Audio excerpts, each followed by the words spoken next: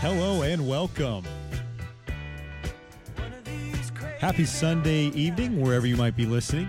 KCOU.FM in the Brown Box.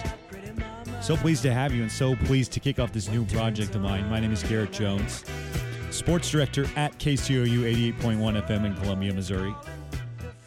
Thrilled to kick off a little project that I'd like to call One of These Nights, an evening Sunday night talk show based particularly around sports history and music in the second hour. I do like to apologize for not being on the FM stream tonight in the Blue Box on KCU.FM. We're having some technical difficulties at our station today, but rest assured we are trying to get those issues fixed this afternoon. Hopefully this show from here on out will be in the Blue Box and on the FM stream for the rest of the semester and on to the next one. But for now, so happy you're a part of our evening tonight, wherever you might be listening on One of These Nights and the One of These Nights podcast, which will be up the next day following the recording of each and every episode. Since this is the first episode, I'd kind of like to lay some groundwork and frame what I want this to look like. What we're aiming to accomplish here at One of These Nights, a one-man operation. Pretty simple and straightforward. Podcasting style, one-man talk show. And I plan to post it every single night. But this is going to be an adventure, and I'm thankful for my audience walking by my side. Because there's going to be a lot of figuring out as we go, especially at the beginning. But boiling it down, I thought about this at least a little bit, mostly this afternoon. I want to break this show apart into what I call sports snippets. And those involve elements of short stories, sometimes long form, of the novice, the strange, the weird, the particular, and the noteworthy of every American major sport, and sometimes international. I want to center them around the four popular American sports, those being baseball, football, I'll throw hockey in that discussion as well, and basketball, specifically with the collegiate slant. I want to shoot for one of those every single time. So a strange story or a noteworthy happening from one of those 5 or 6 elements. And then the second thing that I want to do is I want to make a sports snippet relating to Mizzou. So I'm going to hone deep into my archives and knowledge of Mizzou basketball and football and get you the lowdown on some of its most strange oddities, some of the strange apparitions in Mizzou sports history. Then towards the end of the show, I'll come back more to 2019, talk about relevant and current in the sporting world. And I'd like to finish off, this might not be a weekly setting, but I'm thinking I'll finish off this episode with an element that I like to call Press On, which is taking a look at the sports media landscape, delving into some of the player-athlete relationships, into how sports media is changing, and a look at it from an outsider's view, looking to enter the field. Get more into that in a little while. And then the second hour, I've got 2 hours on the show. I probably won't take it up every time. I'm planning on just DJing for you, playing some classics, some Sunday night tunes. Not exactly sure what I want to do there. But that's the plan. I'm happy you're a part of it. This is One of These Nights on KCU.FM. So thrilled to have you wherever you might be listening. Let's go ahead and dive right into it with our first sports snippet. In this past week in the sporting universe, we had an anniversary and didn't have anything to do with the off-court affairs of an athlete, coach, or manager. It didn't have anything to do with a championship trophy being hoisted. In fact, quite the opposite. It didn't have anything to do with a single game accomplishment, at least not from a player. But it set records, all right. It was one of the most infamous games in Major League Baseball history. It took place on August 22nd, 2007, in Baltimore, Maryland at Camden Yards. Some of you might be picking up on what I'm laying down to this point. Indeed, I'm talking about Rangers 30, Orioles 3. The biggest blowout in Major League Baseball history. We just celebrated the anniversary of it last week.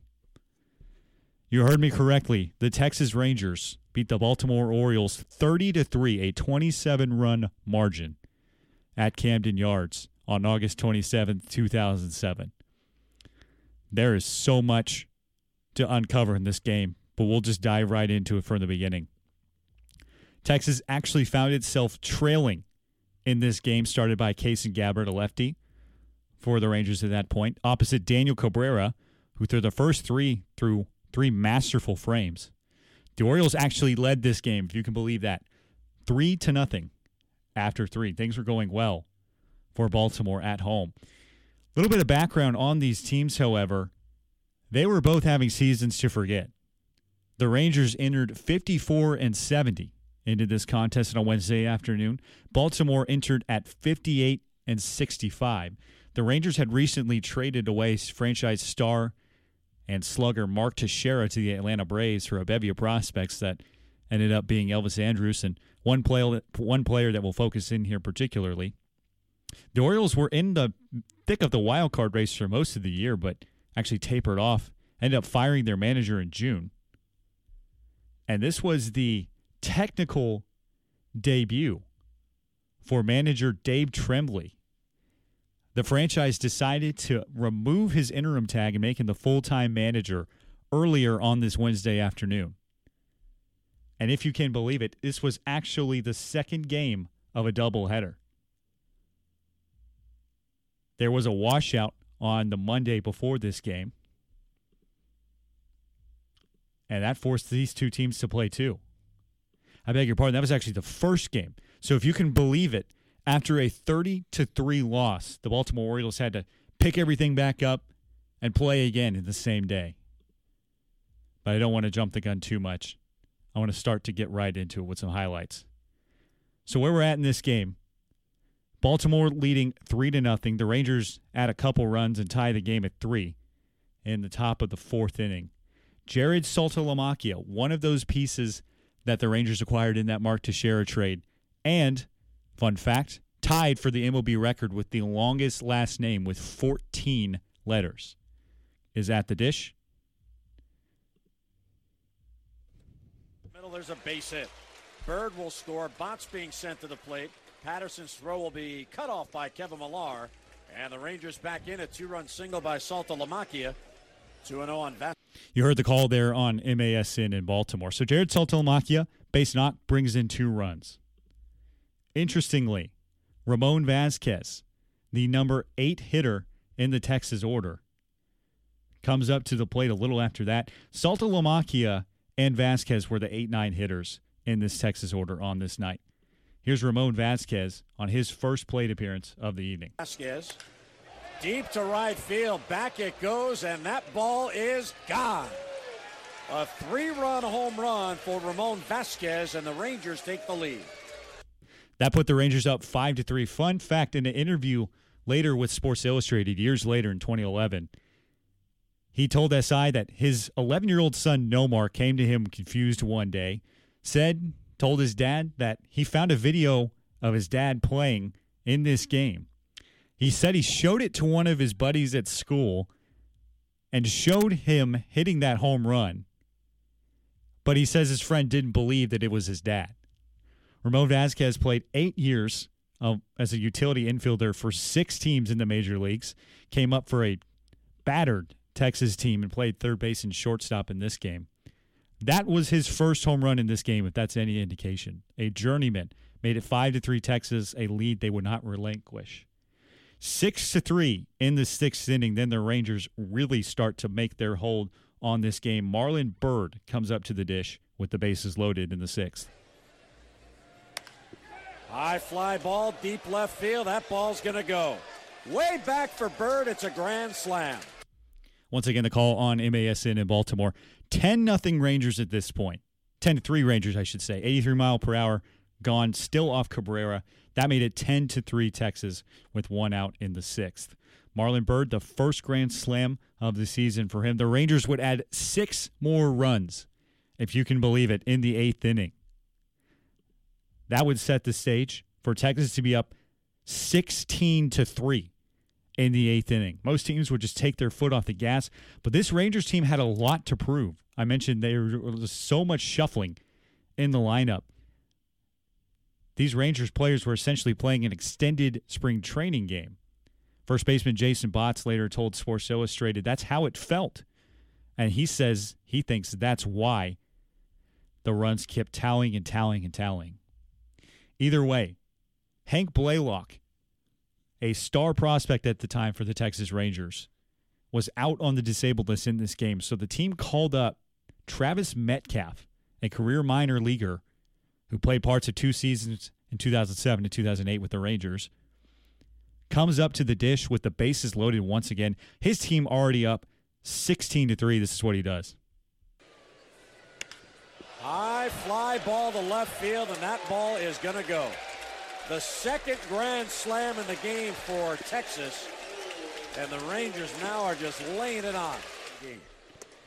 Laying it on indeed. That made it 20-3. The Rangers put up 20 runs for the first time in over a decade. Travis Metcalf's only at-bat in that game was a grand slam, the only of his career. That put the Rangers up 20-0. And an interesting little moment in this broadcast later on in the 8th inning. Jared Saltalamacchia comes up in the 8th inning with a chance to do even more damage. Good night for an iPod. High fly ball to right field. Back it goes. It is gone. A 3-run home run for Saltalamacchia. You heard the mispronunciation there on the Orioles broadcast of Saltalamacchia. It's pretty funny because this was one of his first ever games in his rookie season in 2007. The Rangers playing a lot of rookies at this point. Saltalamacchia recently acquired from the Rangers at this point. That was a 3-run home run, his second of the game, to put the Rangers up 24-3 at this point over Baltimore. This game is just a total onslaught at this point. Normally, as I mentioned, teams would take their foot off the gas, but the Rangers had no plans to do that. That was the 7th RBI of the game for Jared Saltalamacchia. And I don't know if you caught it at 4:20 in this, at the 4:20 mark in this YouTube video. You can hear the Orioles color commentator. Good night for an iPod. High fly. This would be a good night for an iPod. Clearly, it was remarking over somebody they must have focused in on the stands. I find that hilarious. This was right around the birth of the iPod in 2007. It just dates this, and it's so endearing about this game that it's so uninteresting and such a strange spectacle that they're honing in on people on their iPods. And you know what the funny thing is? When you take a look around Camden Yards, I should say, this game looks better attended than Orioles games I've seen highlights of in 2019. Baltimore's obviously the worst team in the AL East. They actually were just eliminated from the playoffs last week. One of the worst teams in baseball. But their fans stuck around for this game. They might have realized that they were witnessing something historical. The Rangers would keep on pouring it on. They would add a total of 6 in the 9th, culminating with this historic moment. Right field and deep. And it's gone. A 3-run home run for Vasquez. Texas has put 30 runs on the board. You heard it there, 30 runs on the board. The Rangers led 30-3 at that point. Ramon Vasquez with his second home run in the game. That was one of only 2 in his career. He went 4 of 6 on the night. He and Jared Saltalamacchia, the 8-9 batters in the Texas order, combined to go 8 for 12 with a total of 14 runs batted in. The Rangers led off first baseman Frank Catalanotto. Ian Kinsler batted second. Michael Young batted third. Marlon Byrd batted fourth. He had the grand slam in this game. Jason Botts was out of the league by the next year. He batted fifth. Nelson Cruz actually still in the league, still playing really well. Batted sixth and played right field. David Murphy, now on the Rangers broadcast crew, he batted seventh. Saltalamacchia eighth, and Vasquez ninth. A couple other little tidbits in this game. All 10 players that Texas sent to the plate had at least 1 hit and 1 run scored. 5 different Rangers had at least 3 hits, and as a team, they hit .509 and collected 29 hits in total. Veteran catcher, Jared Saltalamacchia each homered twice. The Orioles relievers gave up 25 runs in the span of 4 innings. An absolute disaster out of the bullpen for the Orioles. And it was the first game of a doubleheader. So the Orioles, as I mentioned, had to pick it all up and come back out there for game 2. They would go on to lose 9-7. So outscored in 2 games of a doubleheader on August 22nd, 2017, 39-10. An absolute massacre. It is the most lopsided win in Major League Baseball history by a margin of 27 runs. The Texas Rangers victorious on that night in Baltimore. All kinds of famous pictures surfaced from this game, but a lot of people had not heard of it. The Rangers ended up finishing 19-17 on the year. They still finished last in the American League West. The Orioles stumbled down the stretch. This sent both teams on a course of rebuilding that, frankly, they didn't recover from until the early 2010s. It's one of the highest scoring games in Major League Baseball history. The Chicago Colts beat the Louisville Colonels, 36-7 in 1897. Over 110 years later, the Texas Rangers put up 30 on the Baltimore Orioles. The funniest note in this game, Kason Gabbard got the start for Texas. He went pretty far deep into this game. He went 6 innings, giving up 3 runs, 3 strikeouts. Wes Littleton, a reliever who played very briefly in Major League Baseball, came on for the 7th, 8th, and 9th innings. He finished 3 frames completely clean, and recorded a save. You heard me right. Wes Littleton got a save with a 27-run lead. That's a good point to end on that little snippet. There is the first sports snippet in the history of one of these nights. Still got plenty to come on the show this evening, though. We hope you'll be a part of it. One of these nights on KCU 88.1 FM. We will be right back.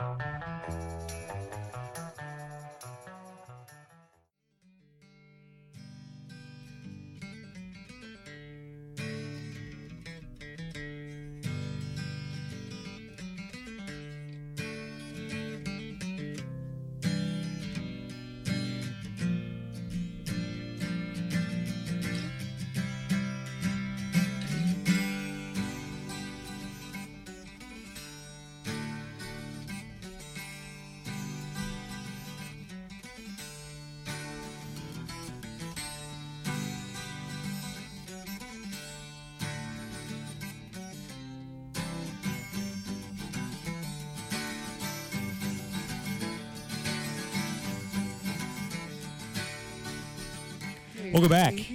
One of these nights on KCU, the debut episode continues to roll on. Garrett Jones here in our KCU Sports Studio, Studio C, in the basement of the Missouri Student Center here on campus at the University of Missouri. Thank you so much for joining us on a Sunday night if you're listening live, and if you're listening later, wherever you are on the One of These Nights podcast. Thank you so much for tuning in and supporting student radio. We just talked about the atrocity that really was a 30-3 baseball game in which the Texas Rangers stomped the Baltimore Orioles back on August 22nd, 2007. That was fun to delve into, but there's something else that's been on my mind as college football season enters through the back door and baseball starts to say a toodaloo to those whose teams like mine are well out of contention. College football kicked off on Saturday in case you missed it. I'll get into a little bit of my thoughts and reaction from both Florida and Miami and Arizona and Hawaii, which I took time out of my day to watch both games yesterday. They were both very entertaining. A good way to start the 2019 college football season. Something I'm wondering, though, as Missouri kicks off on Saturday against the Wyoming Cowboys in Laramie, and for those unfamiliar with the situation, you heard that right, Missouri is traveling to face the Wyoming Cowboys at War Memorial Stadium on Saturday. You can hear it on KCU 88.1 FM, by the way. Grayson Rennie and Joey Miller on the call. Why is Missouri playing in Wyoming? That's a Mountain West school. That is a significant step down in competition for the Tigers. A team that faced Alabama and Tuscaloosa last year, has to travel to Athens, Georgia. You can hear that game on KCUU as well. But this is a team that has to play up to SEC competition every single year. You don't get a single break in your in-conference schedule. Why is Missouri taking such a significant step down in its non-conference play? I have a bit of an answer. Missouri scheduled Wyoming as part of a home-and-home agreement, and for those unfamiliar, that basically means that you agree for Wyoming to travel to Columbia, Missouri, which they did last year. Missouri stomped Wyoming 40-13 last September at Faurot Field. And as part of your side of the deal, you agree to travel to play them on the road. Now, what often happens on teams at Mizzou's level, especially schools in the SEC, they will buy out those games and forego traveling altogether and search for a game to reschedule.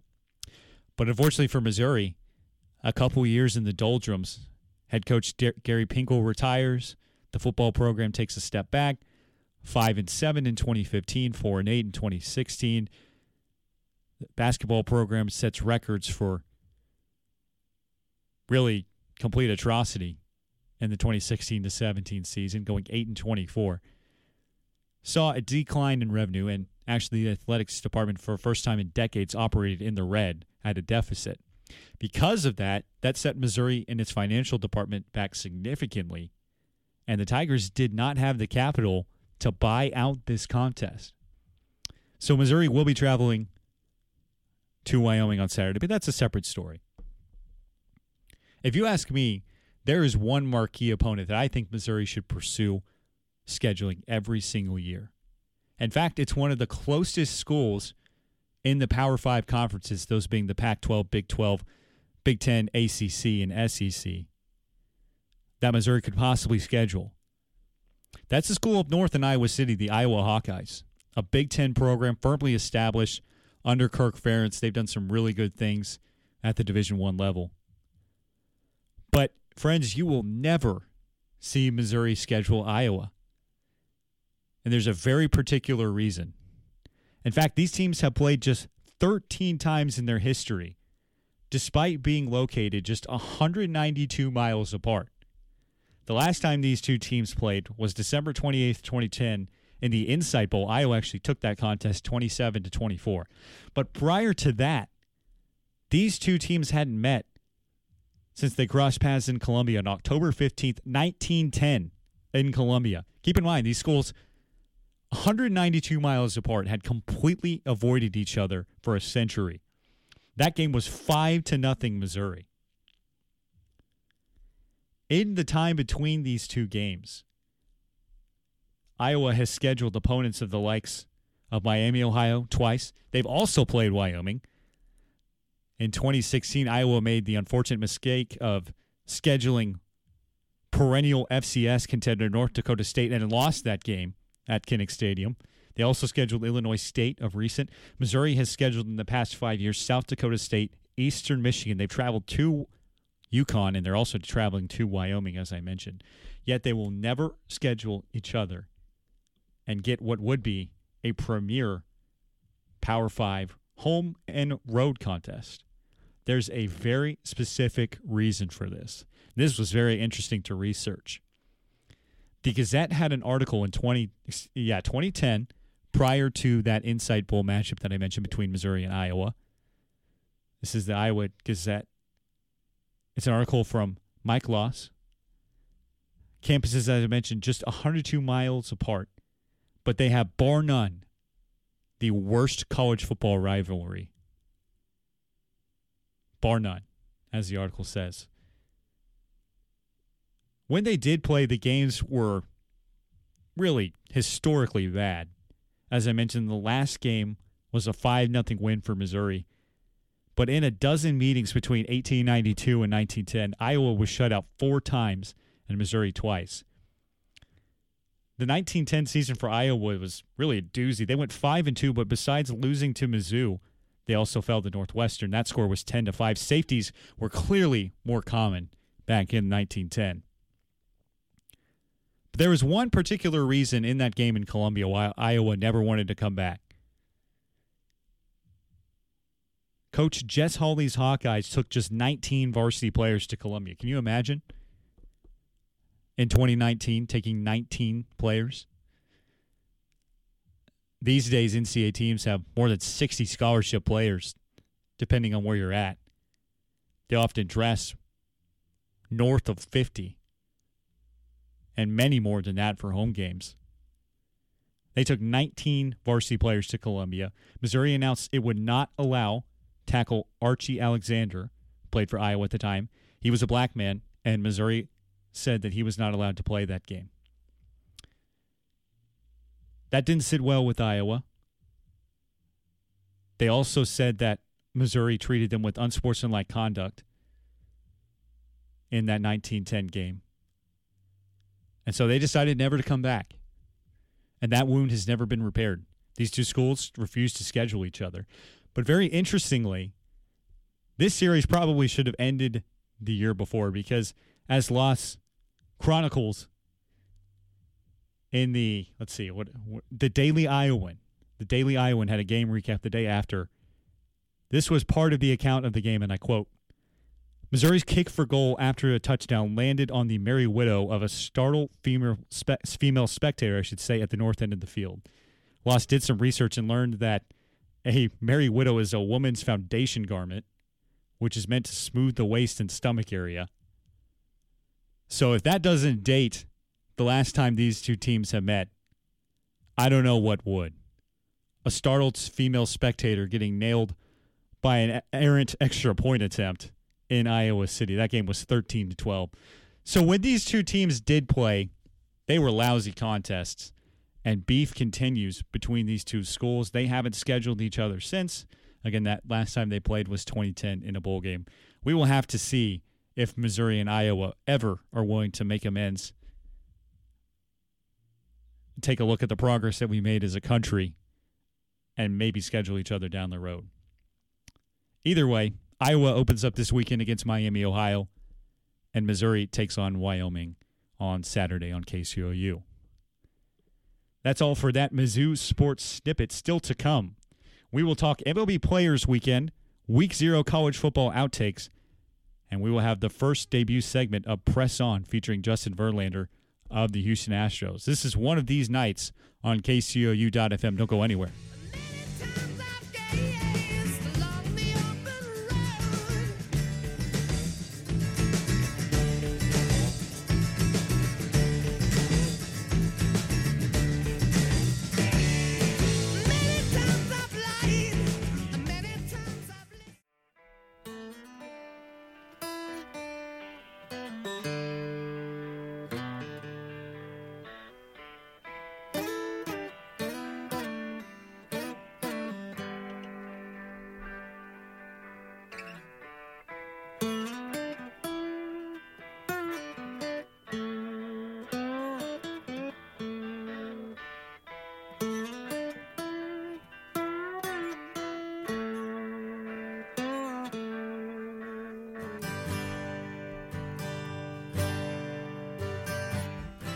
Welcome back to our Student Center studios, KCU.FM in the Brown Box. Garrett Jones, so pleased to join you on your Sunday evening. Hope you're staying dry in Columbia. We've had some rain throughout the past couple of days. Second week of classes starting on campus for Missouri. Exciting time here in Columbia. First episode of One of These Nights on KCU.FM and the One of These Nights podcast well underway. Thank you so much for being a little part, big part actually, of my little project in my final year here at the University of Missouri. And we're here in our studios, and I've got the Dodgers versus Yankees Sunday night baseball game on ESPN on one of our monitors in the studio. Such a classic matchup, really. The MLB, ESPN have been building this up all week long. Two of their premier franchises, the iconic NY cap, the legendary LA Dodger blue. So much pageantry between both these teams. The Yankees are leading the game right now, 4-1. This is actually the rubber match of that series, so a lot riding on this game. But there's one thing that has significantly tainted what should be a classic series, a rare regular season electric atmosphere in August at Dodger Stadium this weekend. And that is the uniforms. Have you seen these uniforms that these teams are wearing? A little bit of background. It's all part of the Players Weekend initiative that Major League Baseball is undertaking. This is a 2-year-old initiative But this year, they are far and away the worst designs, at least in my opinion, and that of many others, that the teams and leagues have put forward. And they have caused significant issues among players. If you don't know what I'm talking about, it's worth looking up. So basically what Major League Baseball implemented were all white uniforms for the home team. That includes if they have a color scheme in the uniform. So the numbering is white, the lettering across the chest is white, caps and emblems are white, the pants are white, the shoes are white, everything, batting helmets are white. It is white on white. Every single road team wore black on black, unless you're the Chicago White Sox, who wore black at home, which actually looked okay. For a team that has a significant black in their color scheme, like the White Sox do, it actually worked. But for about 29 other teams, it was a complete and total eyesore. Yahoo Sports had an interesting article about it today. Tim Brown, an MLB columnist, led into his story with this, and I quote, "By the look of things Friday night at Dodger Stadium, the two best teams in baseball were the Backstreet Boys and the Jabberwockies. A crew of house painters and a call list for a Johnny Cash biopic. A staff meeting at a nuclear power plant and the cast from Cats. When DJ LeMahieu of the Yankees led off for New York in the first inning, he looked like a trapped king on a chessboard. When A.J. Pollock led off for the Los Angeles Dodgers in the first inning, it looked like somebody dropped a Tic Tac into a bowl of olives. When the Yankees loaded the bases in the fifth inning, it looked like a crossword puzzle." End quote. This is a great article. It's worth looking up on Yahoo Sports. But it gets into the background on why these teams are being forced to wear these jerseys. And they've significantly caused some problems. Major League Baseball is known for its classic uniforms. You think of the Boston Red Sox with the iconic home whites and no names on the back with the red numbering. The St. Louis Cardinals, in my opinion, the best all-around jersey in baseball with the birds on the bat. The red and white look. San Francisco Giants, also some iconic uniforms. Detroit Tigers have never changed theirs in their franchise history. Chicago Cubs also have some really nice threads. This Players Weekend was made in part to unify the players, and it's worked for the most part. They've actually been really polite about it, but in Chicago, the Cubs staged a protest of sorts. Basically, what Major League Baseball mandated was that pitchers who were wearing the white uniforms had to wear a black cap instead of a white cap if their team was wearing the white uniforms, so as not to confuse them with umpires who wear black caps on the field no matter what. But John Lester of the Cubs decided he didn't want to take part in that, and he actually decided to wear his normal blue Chicago Cubs cap on Friday against the Washington Nationals. And in solidarity, the Cubs' entire fielding unit decided to do the same. Aaron Boone, the Yankees manager, actually weighed in on the issue. He said, "Dodgers, Yankees, I feel like it would be cool that this isn't necessarily the best weekend for us to wear these uniforms." End quote. But there were significant problems with the Chicago Cubs in this issue. Joe Maddon minced words very wisely on the issues particularly. I had an article pulled up. I'm going to try to find it here real quick. I apologize for that. But he minced words very wisely about these issues. He was not a fan of the uniforms at all. As I mentioned, Aaron Boone said that it didn't really feel like these jerseys were right for this weekend. Cody Bellinger of the Dodgers had probably the funniest comment of the weekend. He said, "I'm off the helmets," quote, "They look like a darn Q-tip." Pretty funny with the Dodger blue to think about that. But yeah, both teams are wearing these uniforms. The Yankees in the all-black tops, black New York numbering, black pants, which I just think anything besides white and gray in a baseball uniform is just a terrible look.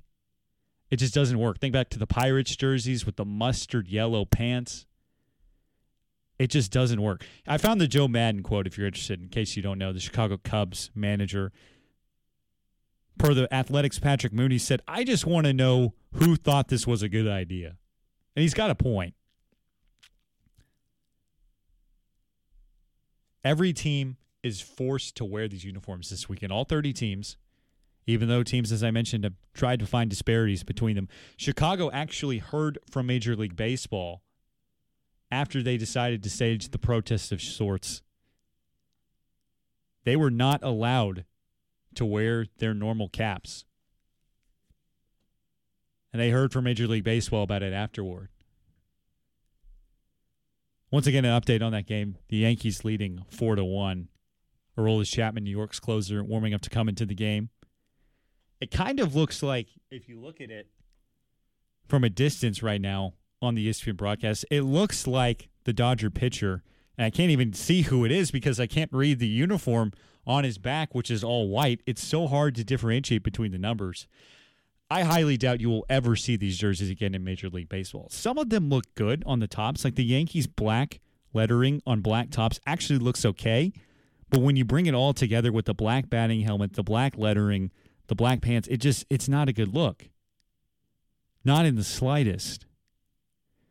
And what could be a classic series in LA, possibly even a World Series preview, is going to be marred by this image for many Major League Baseball fans to come.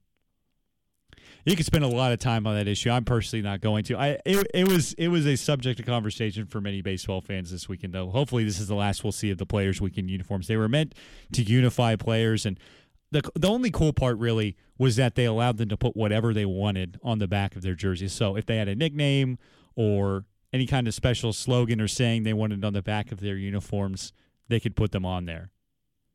But you can't even read what the players put. The players have been very polite by and large, with the exception of Joe Madden speaking out, obviously. But these jerseys clearly were not for fans' weekends. And obviously at the root of every single endeavor in Major League Baseball, it's to put money in the pockets of owners and sell uniforms of the like. I don't know. I didn't think it was a great move. Anyway, moving on. Like I said, I wanted to stay current with some issues that are going on in sports right now, and not necessarily issues, but things that are happening in sports this weekend. College football is back. You heard it right. Week 0. By the way, it's really cool that Week 0 has turned into a significant thing for college football.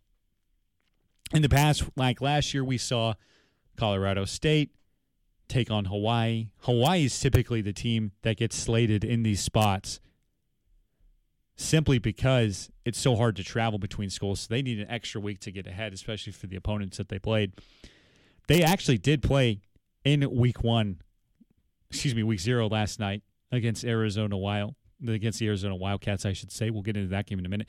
But the big game on the marquee on a night of college football was Florida and Miami. This game was played in Orlando, Florida, at Camping World Stadium, billed as the Camping World Kickoff. This game weighs heavily for Missouri.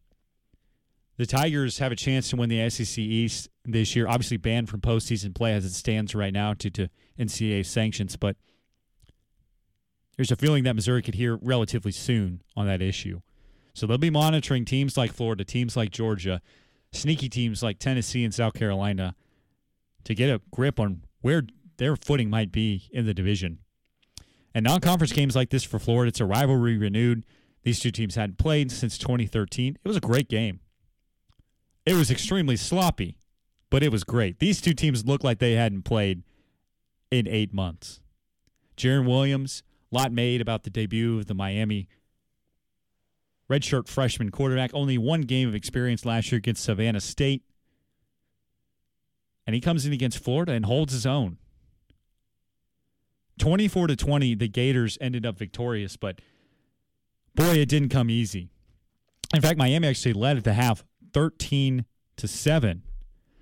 Notable plays included Florida on its second drive, converting a fake punt in which punter Tommy Townsend took the ball and ran for a first down in Gator territory.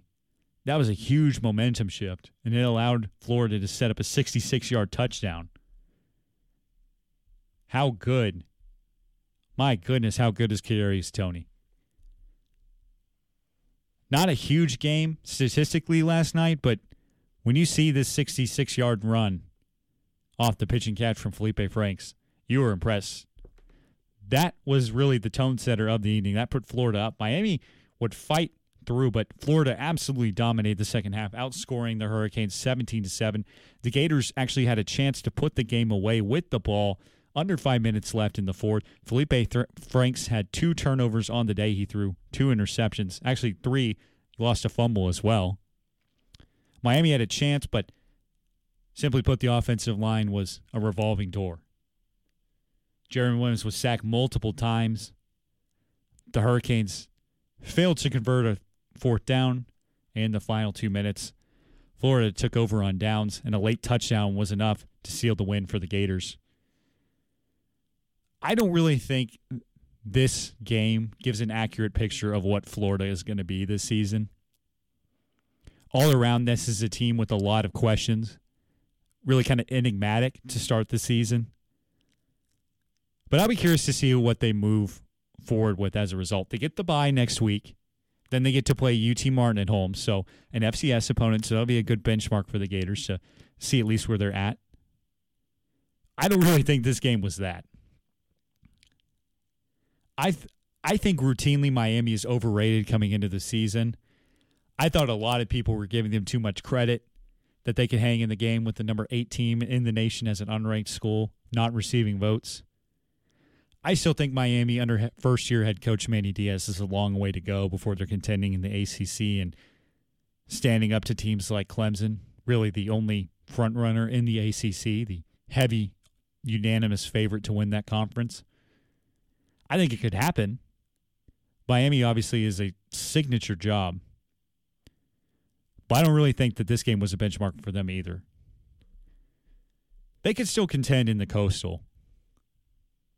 But we'll just have to see. So week 0, good to see a game of that caliber. So much attention on that contest last night. It was televised on ESPN. As I mentioned, a neutral site game in the state of Florida. A rivalry renewed. Great atmosphere overall. But for my money, the best game of the night last night was Arizona and Hawaii. This game was worth staying up till 1:34, folks. If you don't like defense, if you like high-flying offenses, this was the game for you. 45-38, Hawaii victorious over a Pac-12 school at Aloha Stadium. A strange contest here. Khalil Tate versus Cole McDonald, 2 of the highest flying quarterbacks in the FBS. McDonald, 36 touchdowns a year ago, only 10 interceptions. He threw 4 first-half interceptions in this game. Now, to be fair, he balanced it out with 4 touchdowns, but he was actually pulled late in the game for Chevin Cordero. If you might recognize that name, well, you'd be a significant college football fan if you did. He was the backup to Tua Tagovailoa at St. Louis High School on the island of Oahu. Made his debut, at least a season debut for Hawaii in this game, leads the team to victory, helps them outplay Arizona down the stretch. But it did not come easy. Arizona actually stormed all the way back from 14 points down in the third quarter, tied the game at 35. Hawaii capitalized off the turnover. Arizona actually was in a position to take the lead in the tie ball game. But Khalil Tate, a former Heisman contender, was picked off, and Hawaii ran it back all the way down to the Arizona 20 and set up a go-ahead touchdown. They would add on a field goal and take a 45-35 lead. Arizona eventually came back down and scored to keep things interesting. And Khalil Tate for Arizona actually had a chance to win the game.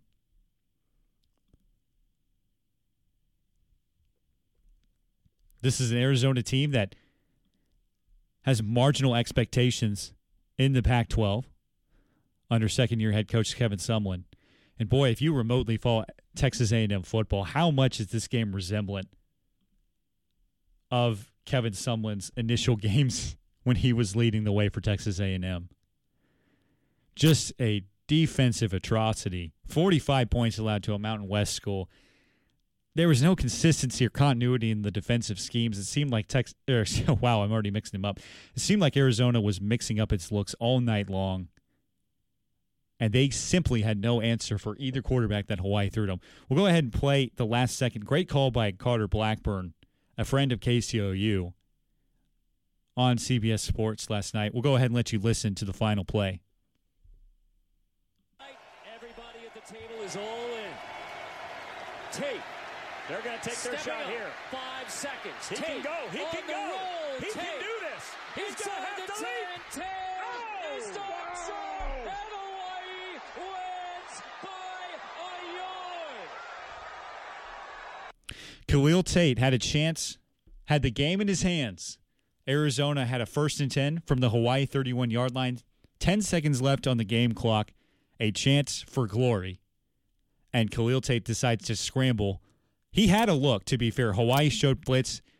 They rushed 4 passers at him. Pass rushers, I should say, at him.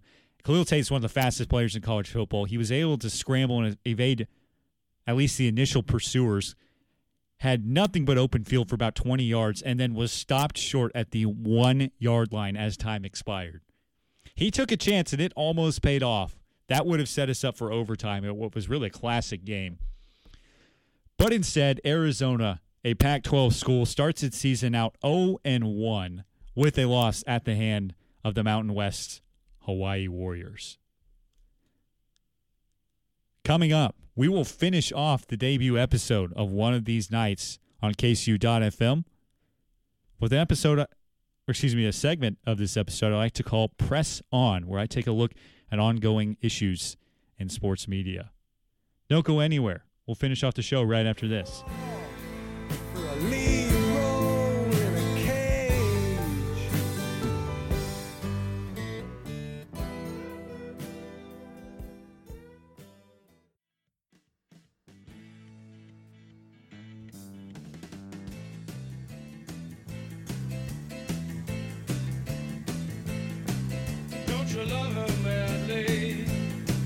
Welcome back to One of These Nights and the One of These Nights podcast on KCU 88.1 FM. Garrett Jones, a privilege to have you along for this evening's broadcast. A Sunday night in Columbia, Missouri. Programming note, this show will normally be on KCOU 88.1 FM and KCOU in the Blue Box. As I mentioned earlier, we were having some technical issues this afternoon at our Student Center studio. We'll hope to get those sorted out by the time the next episode airs in a couple of weeks. We will break for Labor Day. Very fortunate to be able to be going home back to Texas. So looking forward to that opportunity. But we'll be back with another show, the second episode of this show on September 8th. But for now, let's go ahead and finish off the first one, shall we? This is a segment I'd like to call Press On. This is such an important time in sports media here in 2019. So much is changing far around us and beyond the control of sports journalists.